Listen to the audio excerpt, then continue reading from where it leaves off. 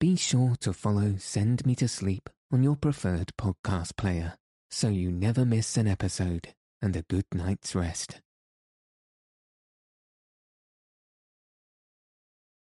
Good evening. In this episode, I'll be reading The Wind in the Willows, Chapter 8, Toad's Adventure, by Kenneth Grahame. So let your eyes fall heavy and your breath soften as we settle in for a peaceful night's sleep.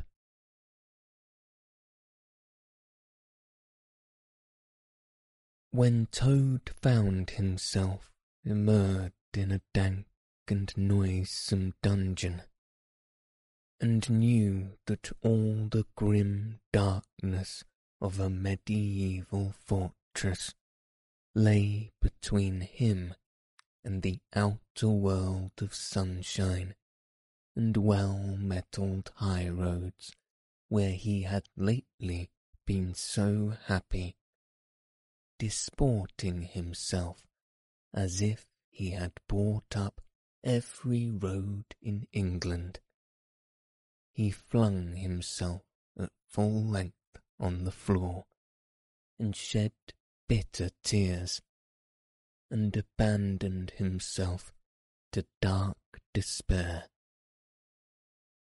"This is the end of everything," he said. "At least it is the end of the career of Toad, which is the same thing. The popular and handsome Toad, the rich and hospitable Toad, the Toad so free and careless and debonair. How can I hope to be ever set at large again," he said, "who have been imprisoned so justly for stealing so handsome a motor car in such an audacious manner, and for such lurid and imaginative cheek bestowed upon such a number of fat, red-faced policemen." Here his sobs choked him. "Stupid animal that I was," he said. "Now I must languish in this dungeon, till people who were proud to say they knew me have forgotten the very name of Toad. O wise old badger," he said, "O clever, intelligent rat and sensible mole, what sound judgments, what a knowledge of men and matters of possess. O unhappy and forsaken Toad! With lamentations such as these he passed his days and nights for several weeks, refusing his meals or intermediate light refreshments, though the grim and ancient Gaoler, knowing that Toad's pockets were well lined, frequently pointed out that many comforts, and indeed luxuries, could by arrangement be sent in, at a price, from outside.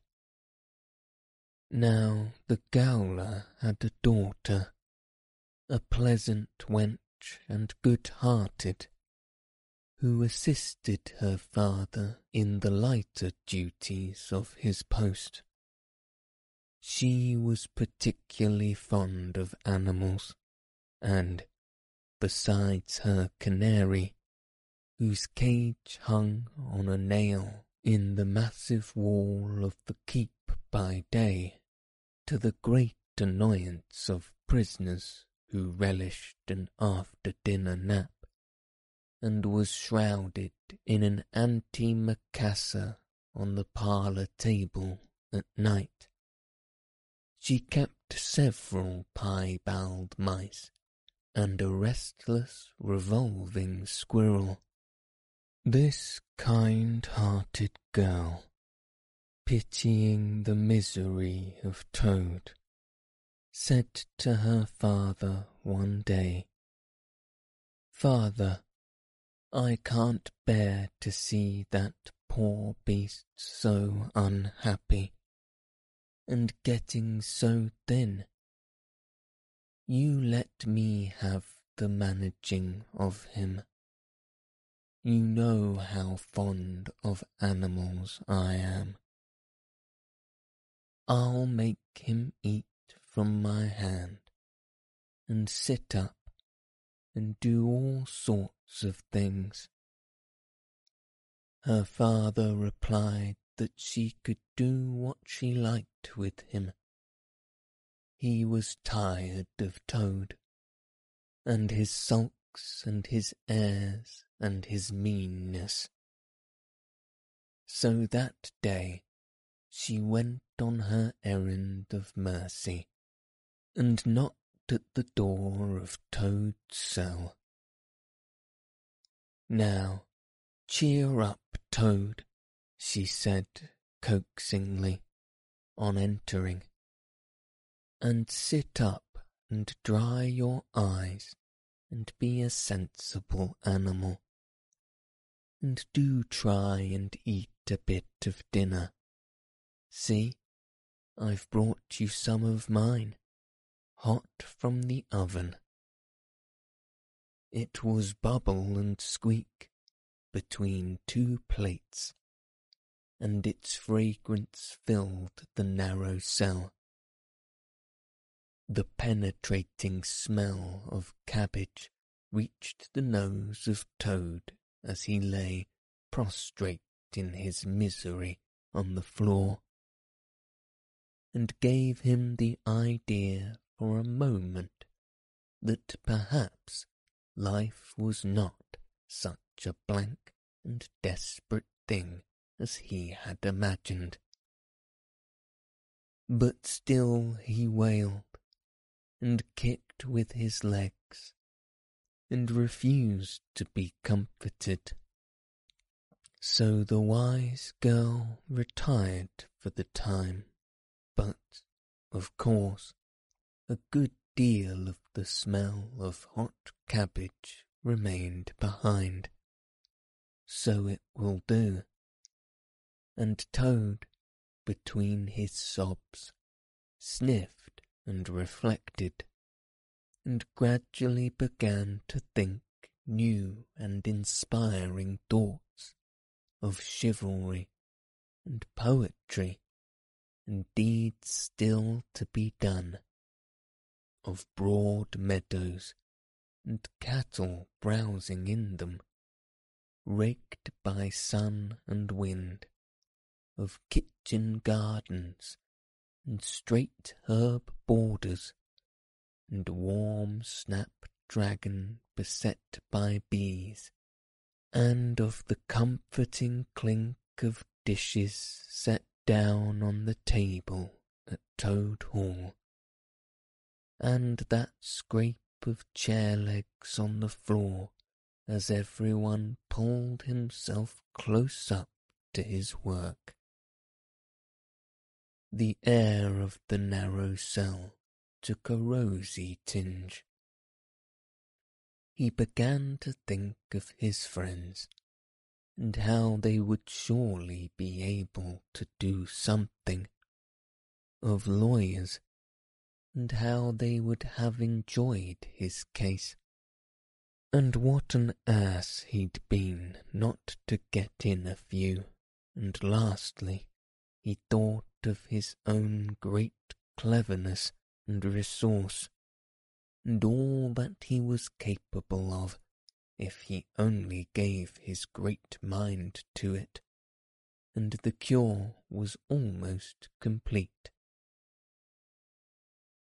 When the girl returned, some hours later, she carried a tray with a cup of fragrant tea steaming on it, and a plate piled up with very hot buttered toast, cut thick, very brown on both sides, with the butter running through the holes in it in great golden drips, like honey from the honeycomb. The smell of that buttered toast simply talked to Toad, and with no uncertain voice talked of warm kitchens, of breakfasts on bright frosty mornings, of cosy parlour firesides on winter evenings, when one's ramble was over and slippered feet were propped on the fender, of the purring of contented cats and the twitter of sleeping canaries. Toad sat up on end once more, dried his eyes, sipped his tea and munched his toast, and soon began talking freely about himself and the house he lived in, and his doings there, and how important he was, and what a lot his friends thought of him. The Gowler's daughter saw that the topic was doing him as much good as the tea, as indeed it was, and encouraged him to go on. "Tell me about Toad Hall," she said. "It sounds beautiful." "Toad Hall," said the Toad proudly, "is an eligible, self-contained gentleman's residence, very unique, dating in part from the 14th century, but replete with every modern convenience, up-to-date sanitation, 5 minutes from church, post office, and golf links, suitable for—" "Bless the animal," said the girl, laughing. "I don't want to take it. Tell me something real about it. But first, wait till I fetch you some more tea and toast."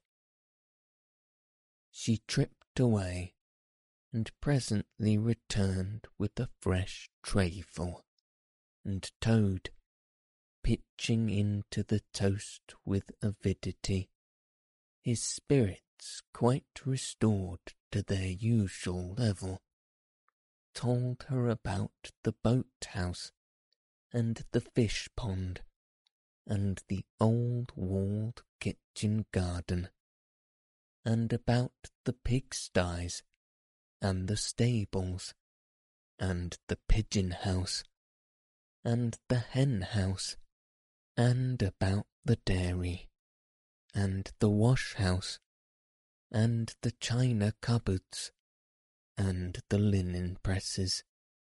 She liked that bit especially. And about the banqueting hall, and the fun they had there when the other animals were gathered round the table, and Toad was at his best, singing songs, telling stories, carrying on generally. Then she wanted to know about his animal friends, and was very interested in all he had to tell her about them, and how they lived, and what they did to pass their time. Of course, she did not say she was fond of animals as pets, because she had the sense to see that Toad would be extremely offended.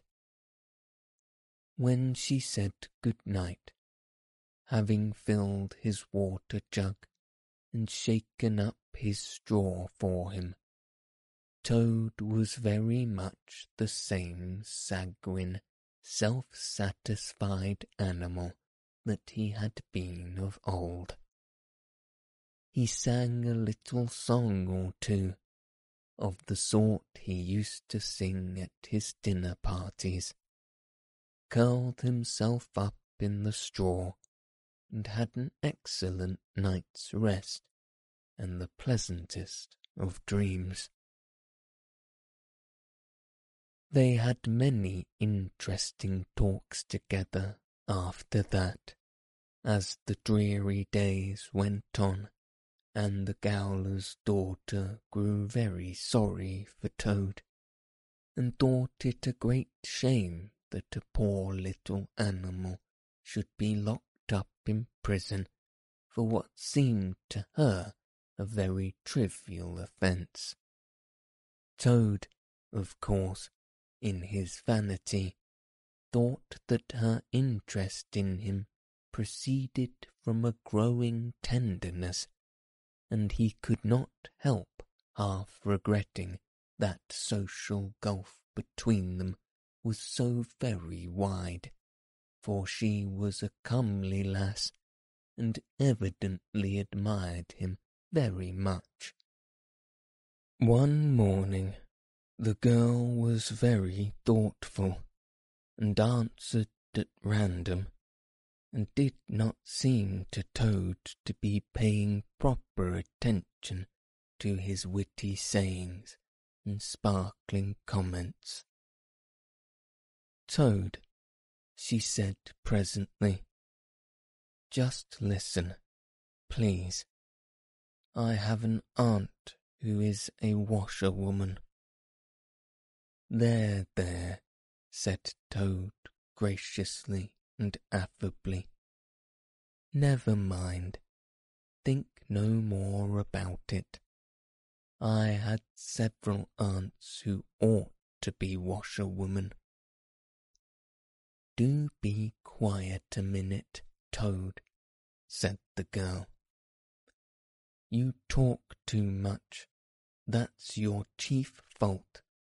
And I'm trying to think, and you hurt my head. As I said, I have an aunt who is a washerwoman. She does the washing for all the prisoners in the castle. We try to keep any paying business of that sort in the family, you understand.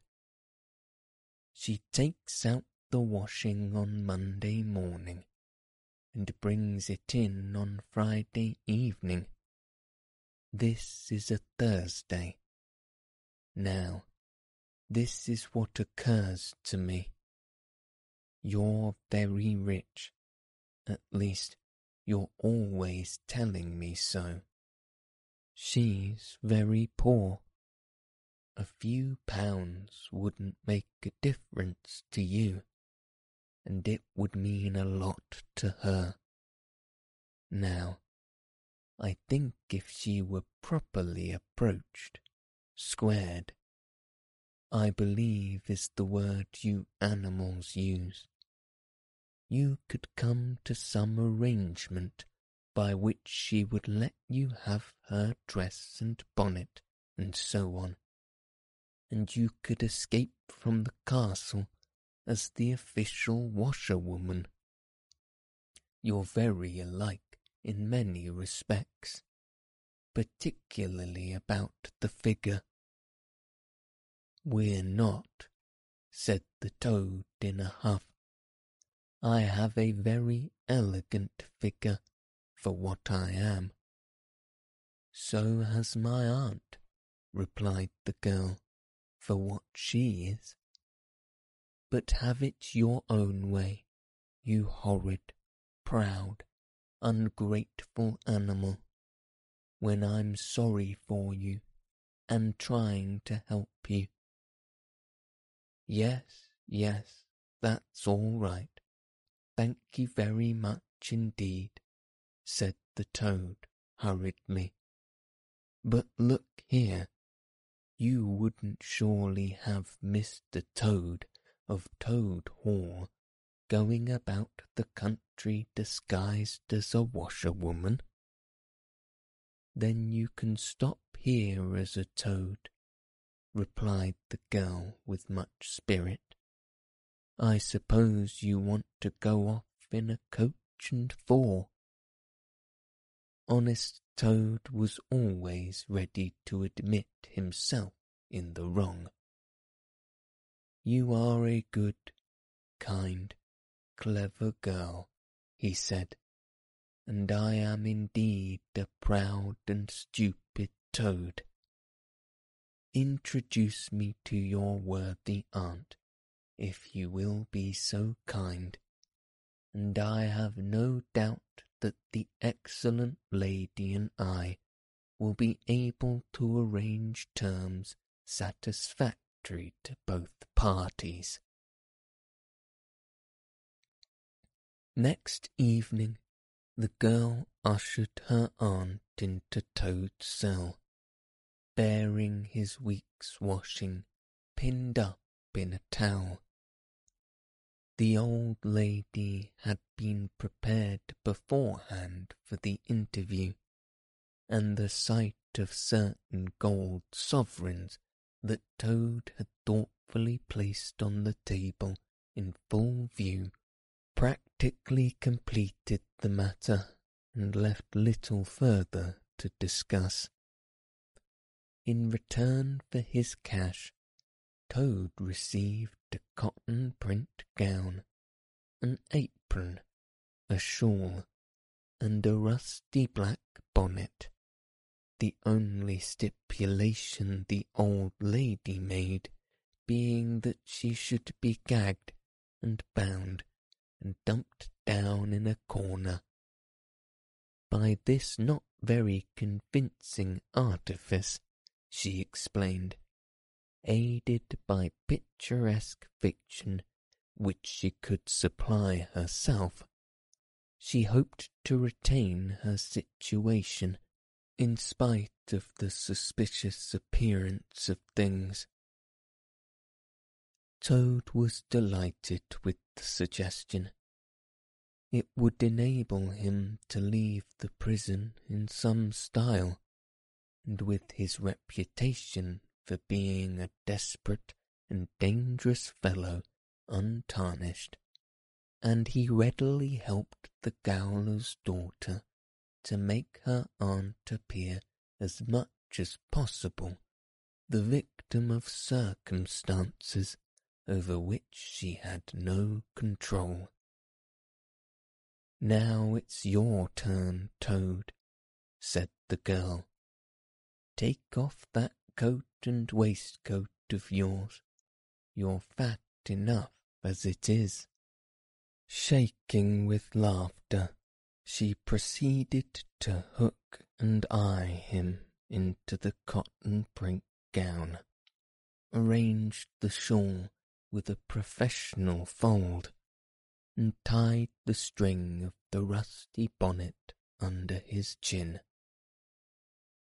You're the very image of her, she giggled.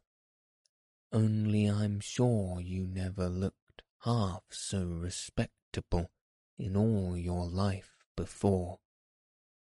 Now, good-bye, Toad, and good luck. Go straight down the way you came up, and if anyone says anything to you, as they probably will, being but men, you can chaff back a bit, of course, but remember you're a widow woman, quite alone in the world, with a character to lose. With a quaking heart, but as firm a footstep as he could command, Toad set forth cautiously on what seemed to be a most hare-brained and hazardous undertaking, but he was soon agreeably surprised to find how easy everything was made for him, and a little humble at the thought that both his popularity and the sex that seemed to inspire it were really another's. The washerwoman's squat figure in its familiar cotton print seemed a passport for every barred door and grim gateway, even when he hesitated, uncertain as to the right turn to take.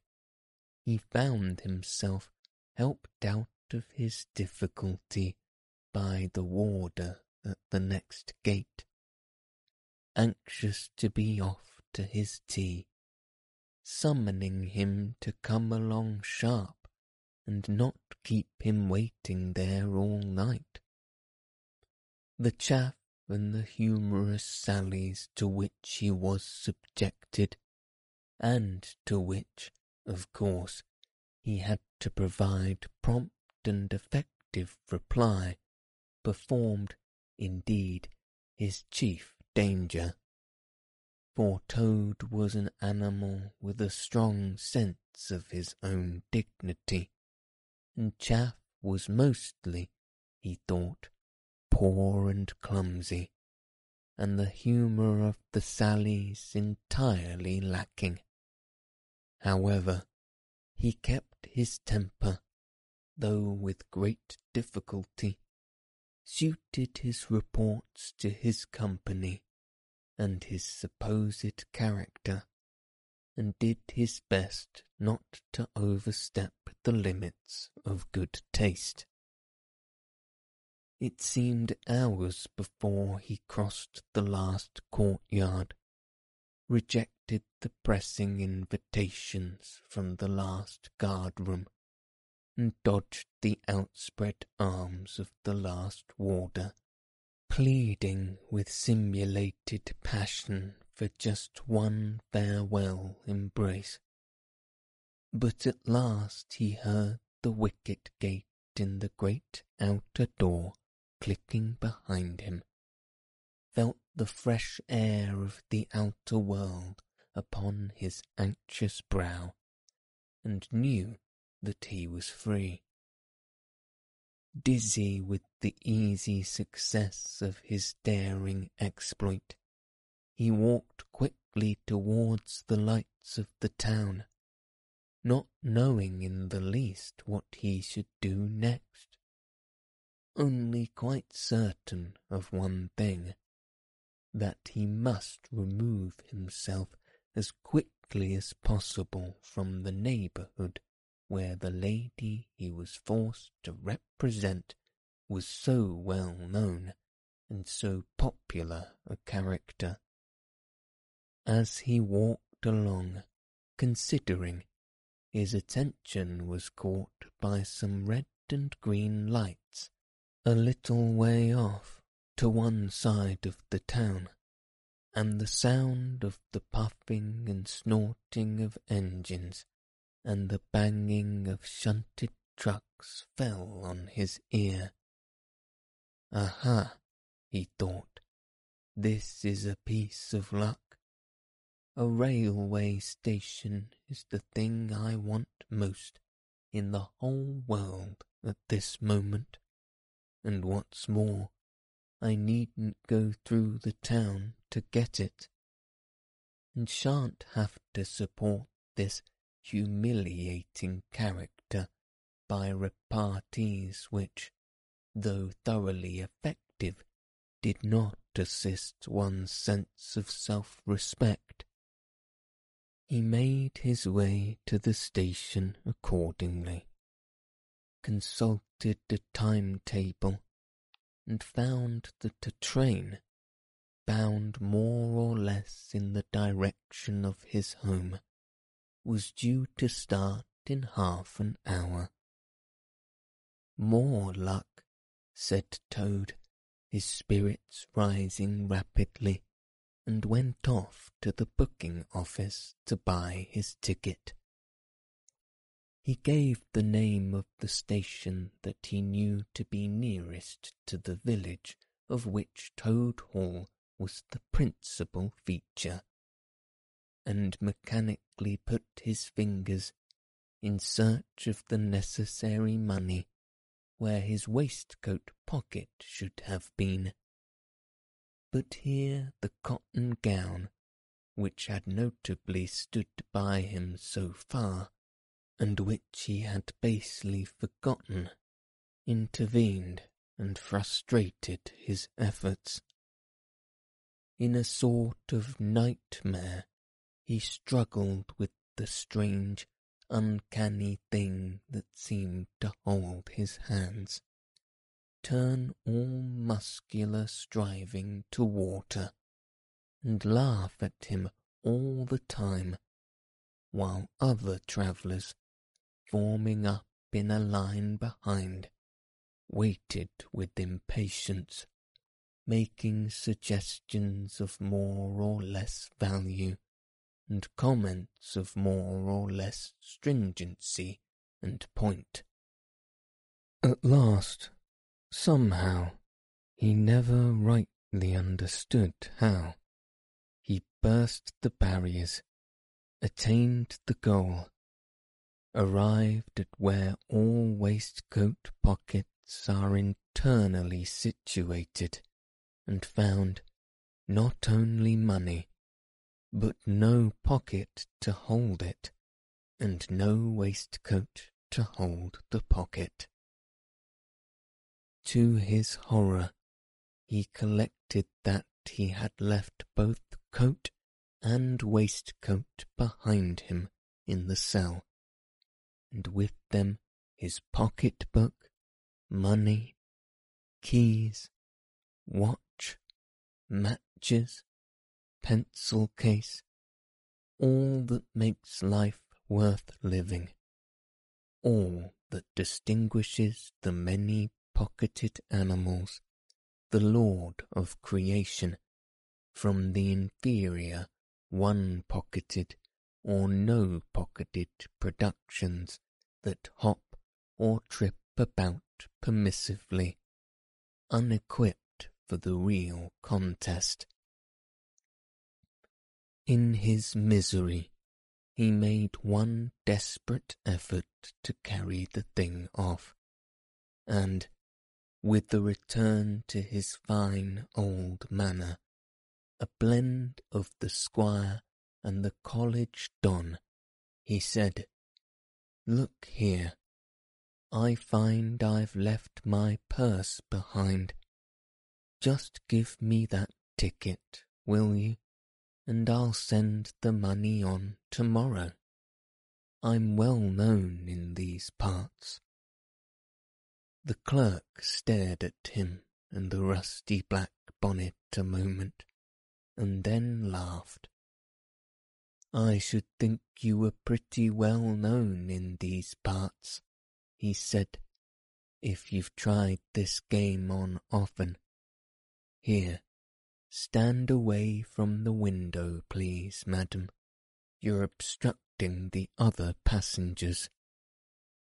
An old gentleman who had been prodding him in the back for some moments here thrusted him away, and, what was worse, addressed him as a good woman, which angered Toad more than anything that had occurred that evening. Baffled and full of despair, he wandered blindly down the platform where the train was standing, and tears trickled down each side of his nose. It was hard, he thought, to be within sight of safety and almost home, and to be balked by the want of a few wretched shillings, and by the pettifogging mistrustfulness of paid officials. Very soon his escape would be discovered. The hunt would be up. He would be caught, reviled, loaded with chains, dragged back again to prison, and bread and water and straw. His guards and penalties would be doubled, and oh, what sarcastic remarks the girl would make. What was to be done? He was not swift of foot. His figure was unfortunately recognizable. Could he not squeeze under the seat of a carriage? He had seen this method adopted by schoolboys when the journey money provided by thoughtful parents had been diverted to other and better ends. He pondered. He found himself opposite the engine, which was being oiled, wiped, and generally caressed by its affectionate driver, a burly man with an oil can in one hand and a lump of cotton waste in the other. "Hulu, mother," said the engine driver. "What's the trouble? You don't look particularly cheerful." "Oh, sir," said the toad, crying afresh, "I am a poor unhappy washerwoman. I've lost all my money, and I can't pay for a ticket, and I must get home tonight somehow, and whatever am I to do I don't know. Oh dear, oh dear." "That's a bad business indeed," said the engine driver reflectively. "Lost your money and can't get home, and got some kids too, wanting for you, I dare say." "Any amount of 'em," sobbed Toad, "and they'll be hungry, and playing with matches, and upsetting lamps, the little innocents, and quarrelling, and going on generally. Oh dear, oh dear." "Well, I'll tell you what I'll do," said the engine driver. "You're a washerwoman to your trade, says you. Very well, that's that. And I'm an engine driver, as you may well see. And there's no denying it's terribly dirty work. Uses up a power of shirts, it does, till my missus is fair tired of washing 'em. If you'll wash a few shirts for me when you get home, and send 'em along, I'll give you a ride on my engine. It's against the company's regulations, but we're not so very particular in these out-of-the-way parts." The toad's misery turned into rapture as he eagerly scrambled up into the cab of the engine. Of course, he had never washed a shirt in his life, and couldn't if he tried, and, anyhow, he wasn't going to begin. But he thought, when I get safely home to Toad Hall, and have money again, and pockets to put it in, I'll send the engine driver enough to pay for quite a quantity of washing, and that will be the same thing or better. The guard waved his welcome flag.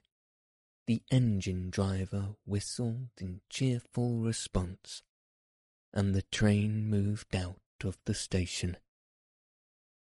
As the speed increased, and the toad could see on either side of him real fields, and trees, and hedges, and cows, and horses, all flying past him, and as he thought how every minute was bringing him nearer to Toad Hall, and sympathetic friends, and money to chink in his pocket, and a soft bed to sleep in, and good things to eat, and praise and admiration at the recital of his adventures and his surpassing cleverness, he began to skip up and down and about and sing snatches of song, to the great astonishment of the engine-driver, who had come across washerwomen before, at long intervals, but never one at all like this. They had covered many and many a mile, and Toad was already considering what he would have for his supper as soon as he got home, when he noticed that the engine-driver, with a puzzled expression on his face, was leaning over the side of the engine and listening hard. Then he saw him climb to the coals and gaze out over the top of the train. Then he returned and said to Toad, "It's very strange. We're the last train running in this direction tonight, yet I could be sworn that I heard another following us." Toad ceased his frivolous antics at once. He became grave and depressed, and a dull pain in the lower part of his spine, communicating itself to his legs, made him want to sit down and try desperately not to think of all the possibilities. By this time the moon was shining brightly, and the engine-driver, steadying himself on the coal, could command a view of the line behind them for a long distance. Presently he called out, "I can see it clearly now. It is an engine on our rails, coming along at great pace. It looks as if we were being pursued." The miserable Toad, crouching in the coal dust, tried hard to think of something to do, with dismal want of success. "They are gaining on us fast," cried the engine-driver, "and the engine is crowded with the queerest lot of people. Men like ancient warders, waving halberds, policemen in their helmets, waving truncheons, and shabbily dressed men in pot hats, obvious and unmistakable plain-clothes detectives, even at this distance, waving revolvers and walking sticks, all waving, and all shouting the same thing: 'Stop! Stop! Stop!' Then Toad fell on his knees among the coals and, raising his clasped paw in supplication, cried, 'Save me! Only save me, dear kind Mr. Engine-driver. I will confess everything. I am not the simple washerwoman I seem to be. I have no children waiting for me, innocent or otherwise. I am a Toad, the well-known and popular Mr. Toad, a landed proprietor. I have just escaped, by the great daring and cleverness, from a loathsome dungeon into which my enemies had flung me. And if those fellows on that engine recapture me, it will be chains and bread and water and straw and misery once more for poor, unhappy, innocent Toad. The engine-driver looked down upon him very sternly, and said, "Now tell the truth. What were you put in prison for?" "It was nothing very much," said poor Toad, colouring deeply. "I only borrowed a motor-car while the owners were at lunch. They had no need of it at the time. I didn't mean to steal it, really, but people, especially magistrates, take such harsh views of thoughtless and high-spirited actions." The engine-driver looked very grave and said, "I fear that you have indeed been a wicked Toad, and by rights I ought to give you up to offended justice. But you are evidently in sore trouble and distress, so I will not desert you. I don't hold with motor cars, for one thing, and I don't hold with being ordered about by policemen when I'm on my own engine, for another. And the sight of an animal in tears always makes me feel queer and soft-hearted. So cheer up, Toad. I'll do my best, and we may beat them yet." They piled on more coals, shovelling furiously. The furnace roared, the sparks flew, the engine leapt and swung, but still their pursuers slowly gained.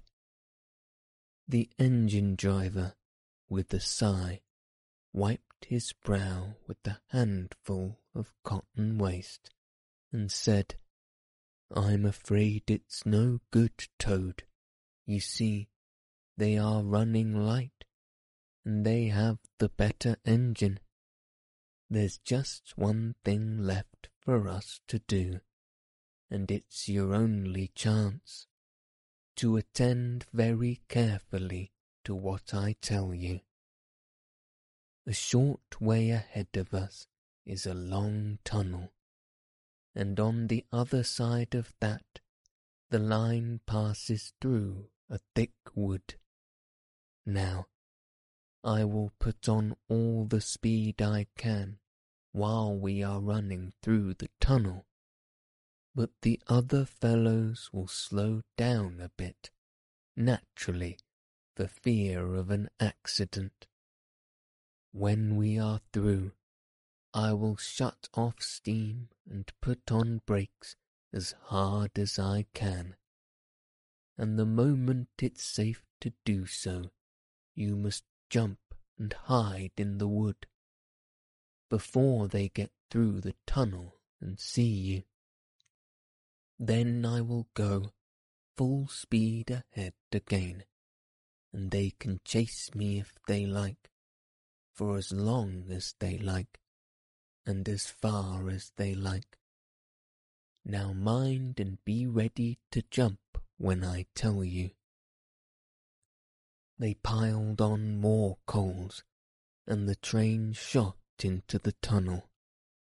The engine rushed and roared and rattled, till at last they shot out the other end into fresh air and peaceful moonlight, and saw the wood lying dark and helpful upon either side of the line.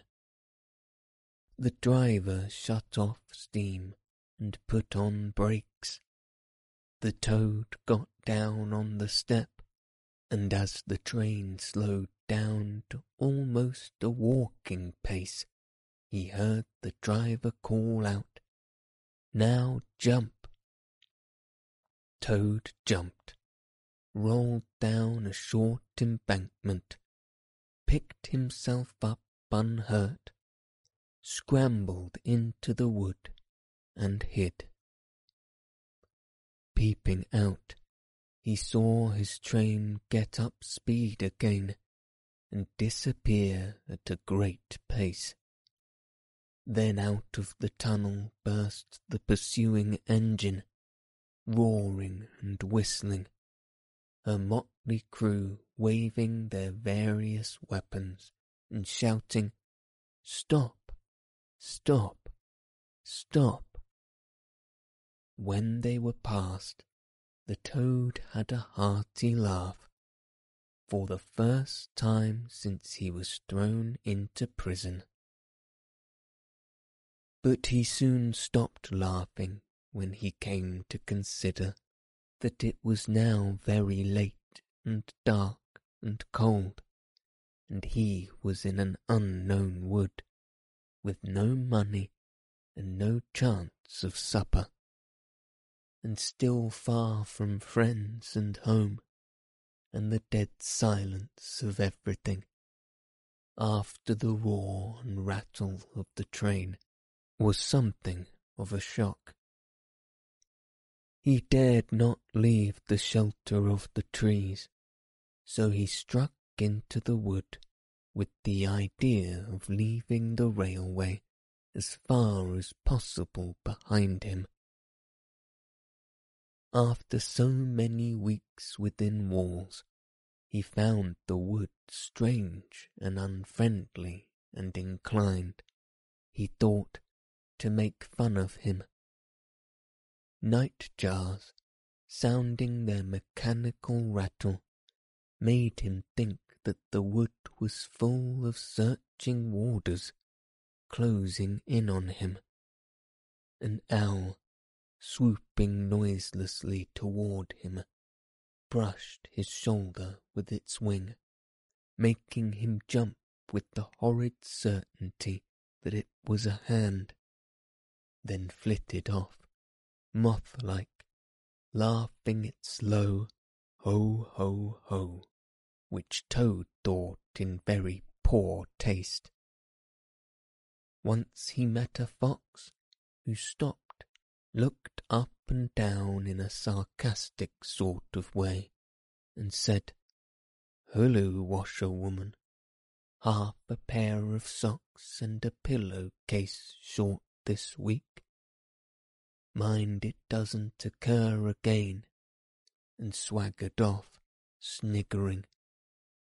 Toad looked about for a stone to throw at him, but could not succeed in finding one, which vexed him more than anything.